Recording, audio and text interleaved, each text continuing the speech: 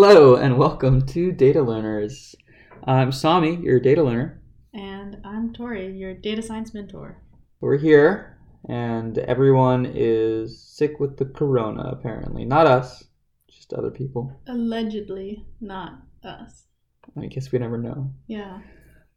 But here we have a nice, boring episode for you guys amidst all of our coronavirus fears. So I'm hoping we can distract you or make you fall asleep today. Soothe you with our radio voices. Oh, yes.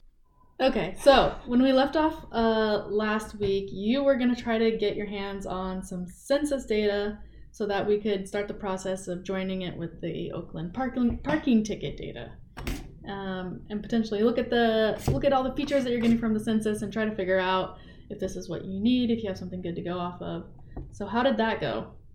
I have so much data now. Just a ridiculous amount of data. It was a bit of a hassle trying to navigate the census website and figuring out exactly how to get the data I wanted. And I could probably even get more data than I have at the moment. So what I ended up doing was spending hours and hours combing through Census Bureau website stuff and changing all of my recent search history from what I use for work and what I watch for fun to just Census Bureau stuff. Minecraft tutorials. Actually, that is no longer in my browser. Yeah. But back to this. So I ended up finding out that there's the American Community Survey. The acronym for it is ACS, which is what it usually refers to. And it covers basically the last 5 years from 2019 to 2014. Is that what the census is really called? The American? No, that's a survey that's part of the census. So Census Bureau does a lot of surveys. Yeah. Right? The big one that we hear about is the decennial, which is a 10-year survey. But they also do a lot of surveys in between that have to do with a whole bunch of stuff, whether it's industry stuff, whether it's demographic data, because there is a need for public planning and that kind of stuff in between just the 10 years that they do the big census. So the survey that I looked at was the American Community Survey.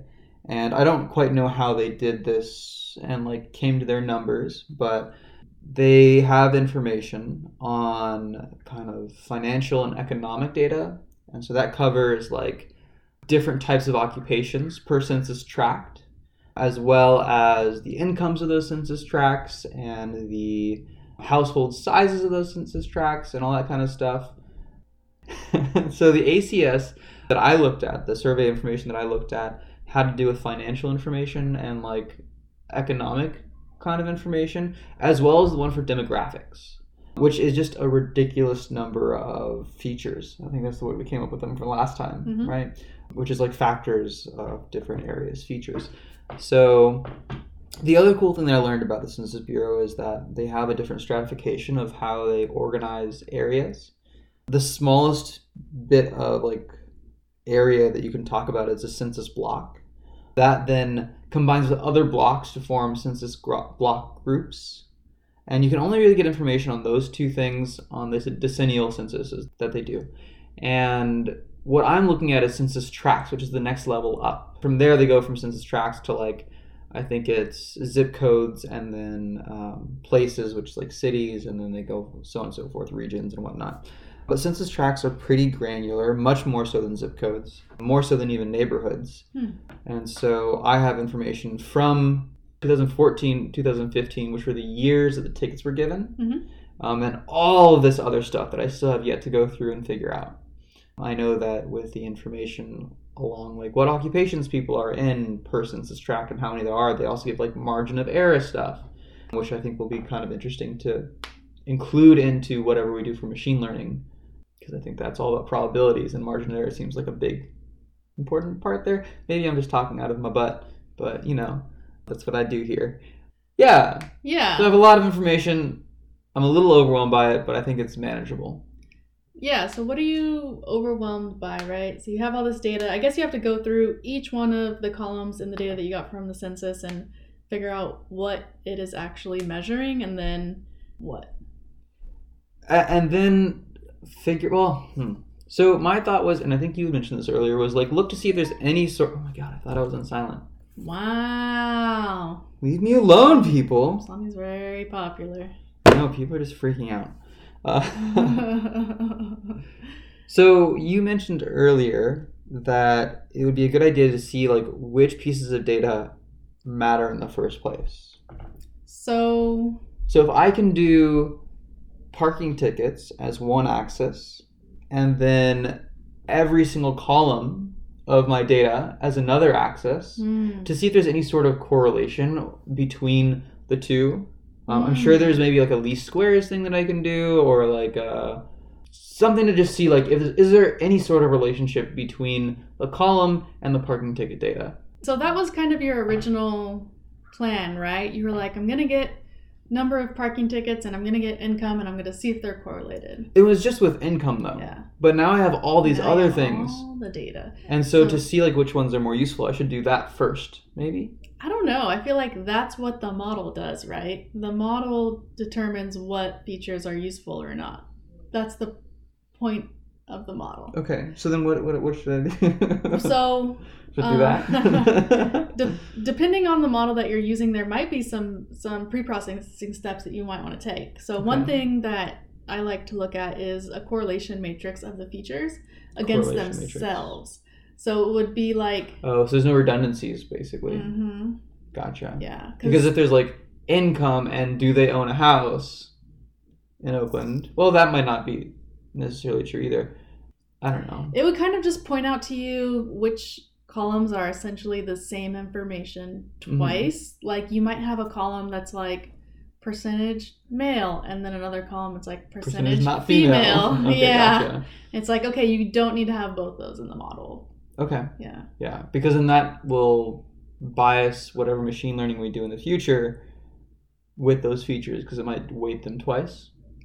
It's more so that, for example, the model, if you were doing a decision tree or a random forest type of algorithm, the model is iteratively choosing a split that minimizes its loss. Okay. So it might, one time you run the model, choose male as the most important feature, and then another time you run the model, choose female as the most important feature. Those are actually the same feature, but now your model is like learning different results, and so it's not learning as well. Gotcha, because it's just kind of muddled. Yeah. Yeah. Okay, cool. Yeah. That makes sense. Get rid of redundant data first. So some sort of correlation matrix between the columns of my data and parking tickets and what data track or census tracts that they're in. Correlation between the columns of your data and the columns of your data. But it's a good idea for me to keep track of what they call redundant in that correlation thing. So like if per se they talk about, and obviously these wouldn't necessarily be correlated, but I'm just going to throw things out there so I can, for the sake of conversation, let's say commute times correlates exactly to income, right? I think it's important to know that those two correlate because they do mean two different things. And if you see that, parking tickets goes up with commute times, we know it's also going up with income, right? And so we have to make kind of a call of like, well, what was the important part there? Was it the income or was it the commuting time?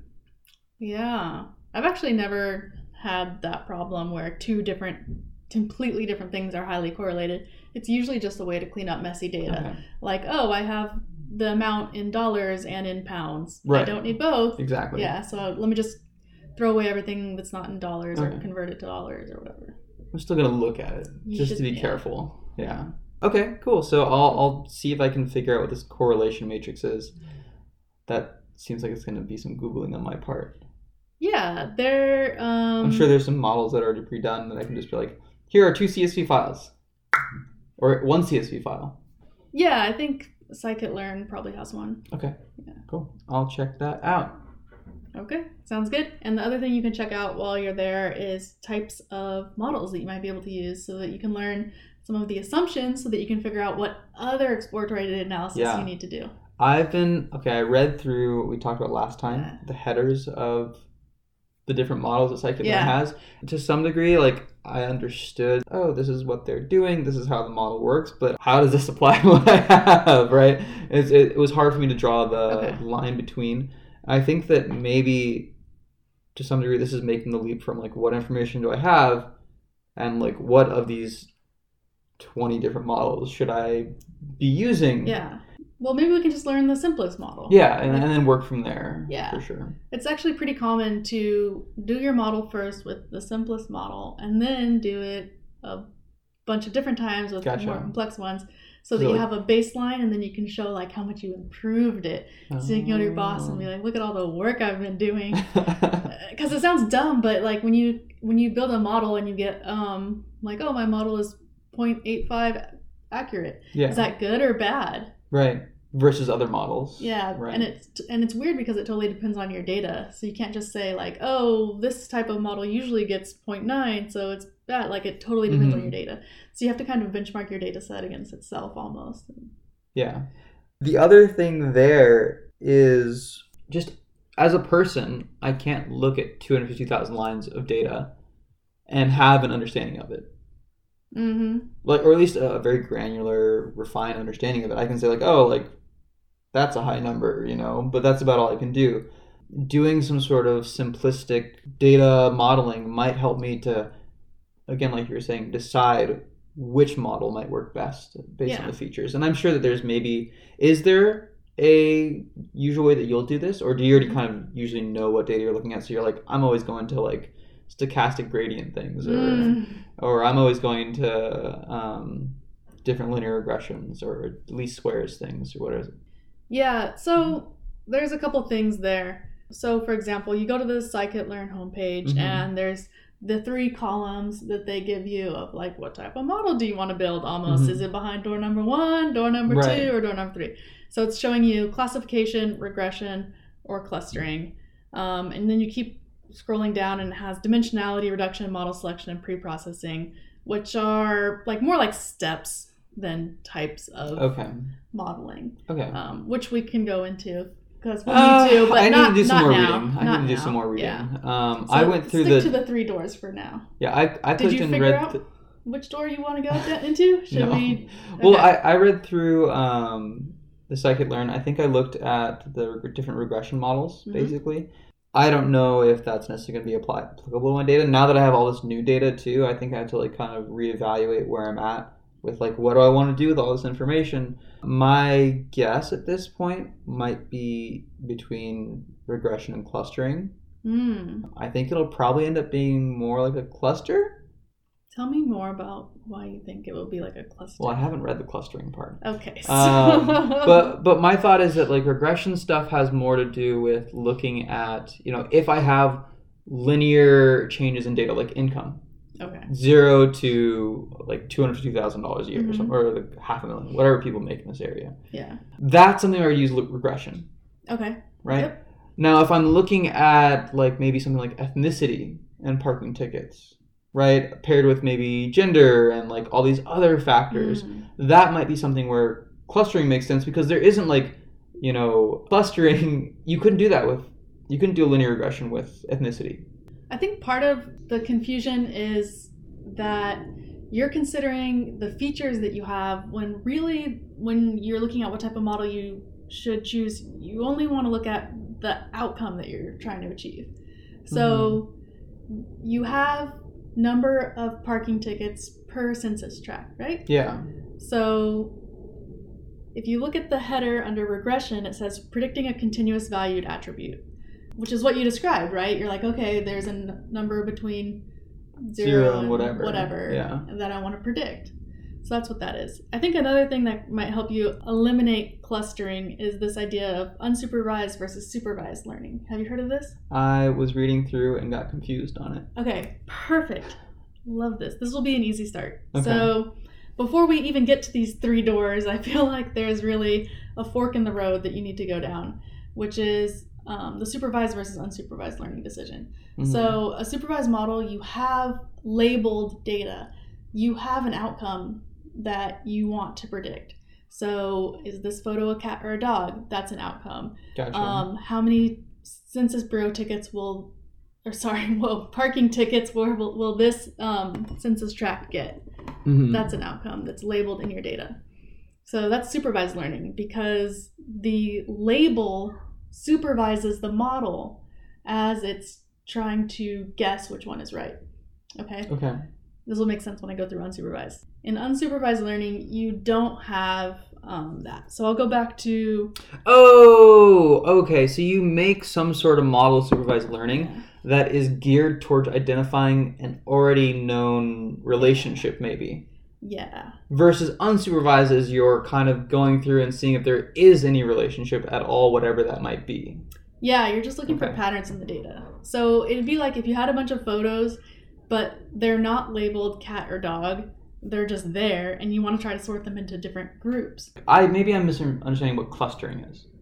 Yeah, I feel like you might be. I really wish that there was a visual Can you give me an aid. example of clustering? You're going to do the cat-dog thing, right?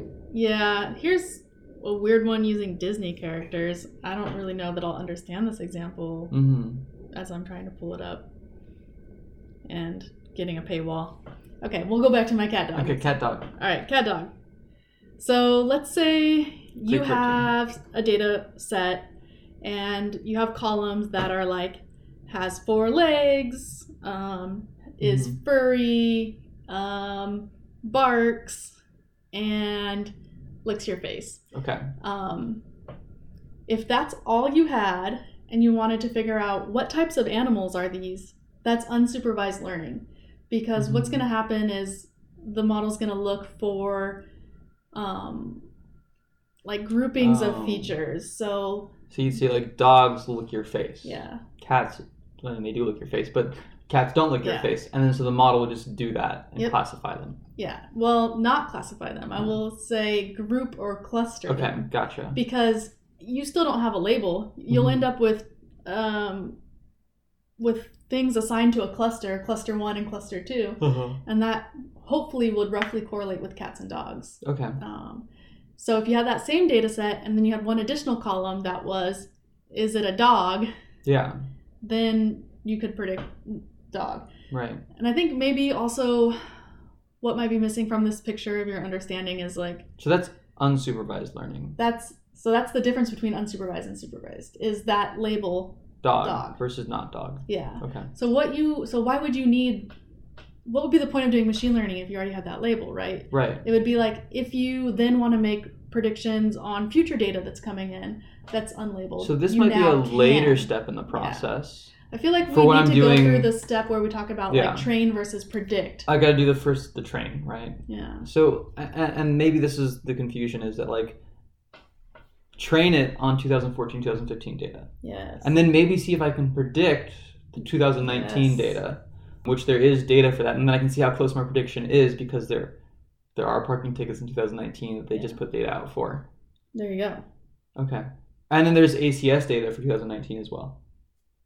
Yes, that is exactly what you would need. Okay, so right now we're talking about training the data in the first place, which is unsupervised. Not related. Neither. Not related. Not related. It's not supervised. It's not unsupervised. We're looking for not clustering.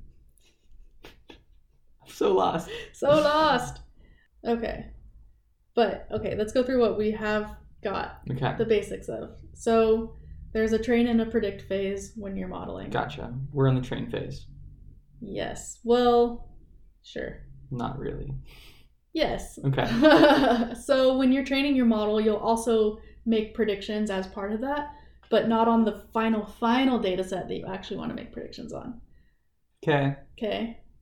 Yep. We're going to need to do a whole episode on the train test paradigm before I think we can go through the supervised, unsupervised, before we can go through the regression clustering. I think right now what I'm going to focus on is doing the correlation matrix. Yes, do that. And making my code look nice and usable for if I put it on GitHub as well as for future use. Okay. Yeah, I think this is the part where I'm getting a little confused or maybe overwhelmed. It's where do you even start on all this stuff? And I'm sure that there are like steps to this process that I haven't even thought of. Like you're talking about pre-processing and like I know what those words mean, but I don't know what it means in relationship to my data.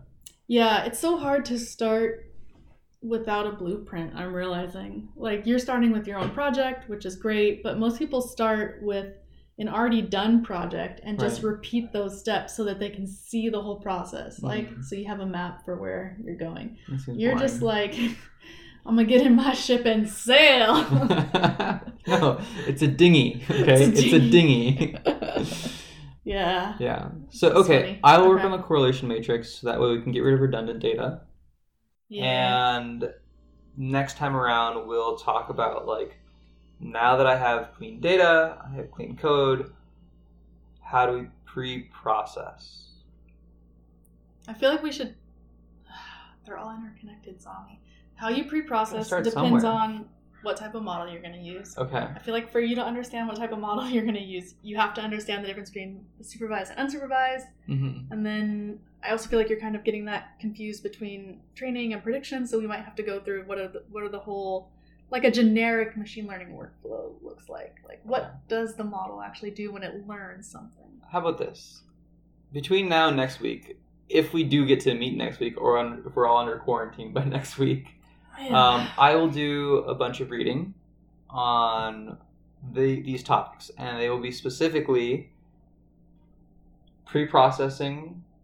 No. I feel like that's just very generic. Okay. Yeah. Then Just the difference between like training, supervised, unsupervised learning, okay.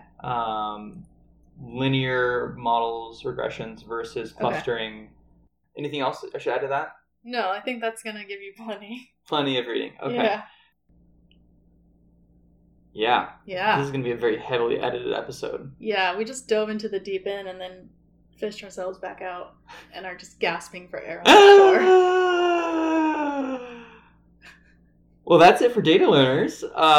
Feel free to follow us on Twitter at Data Learners or shoot us an email. datalearnerspod@gmail.com. Woo! Woohoo. And tune in next time.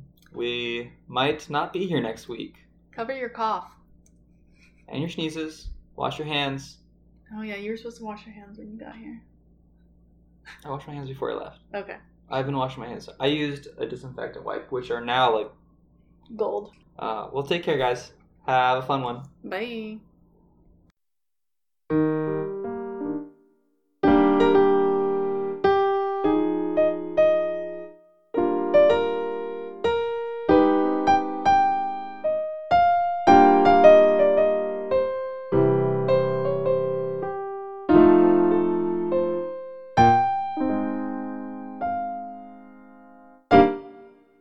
Thing there is brain freeze. Brains.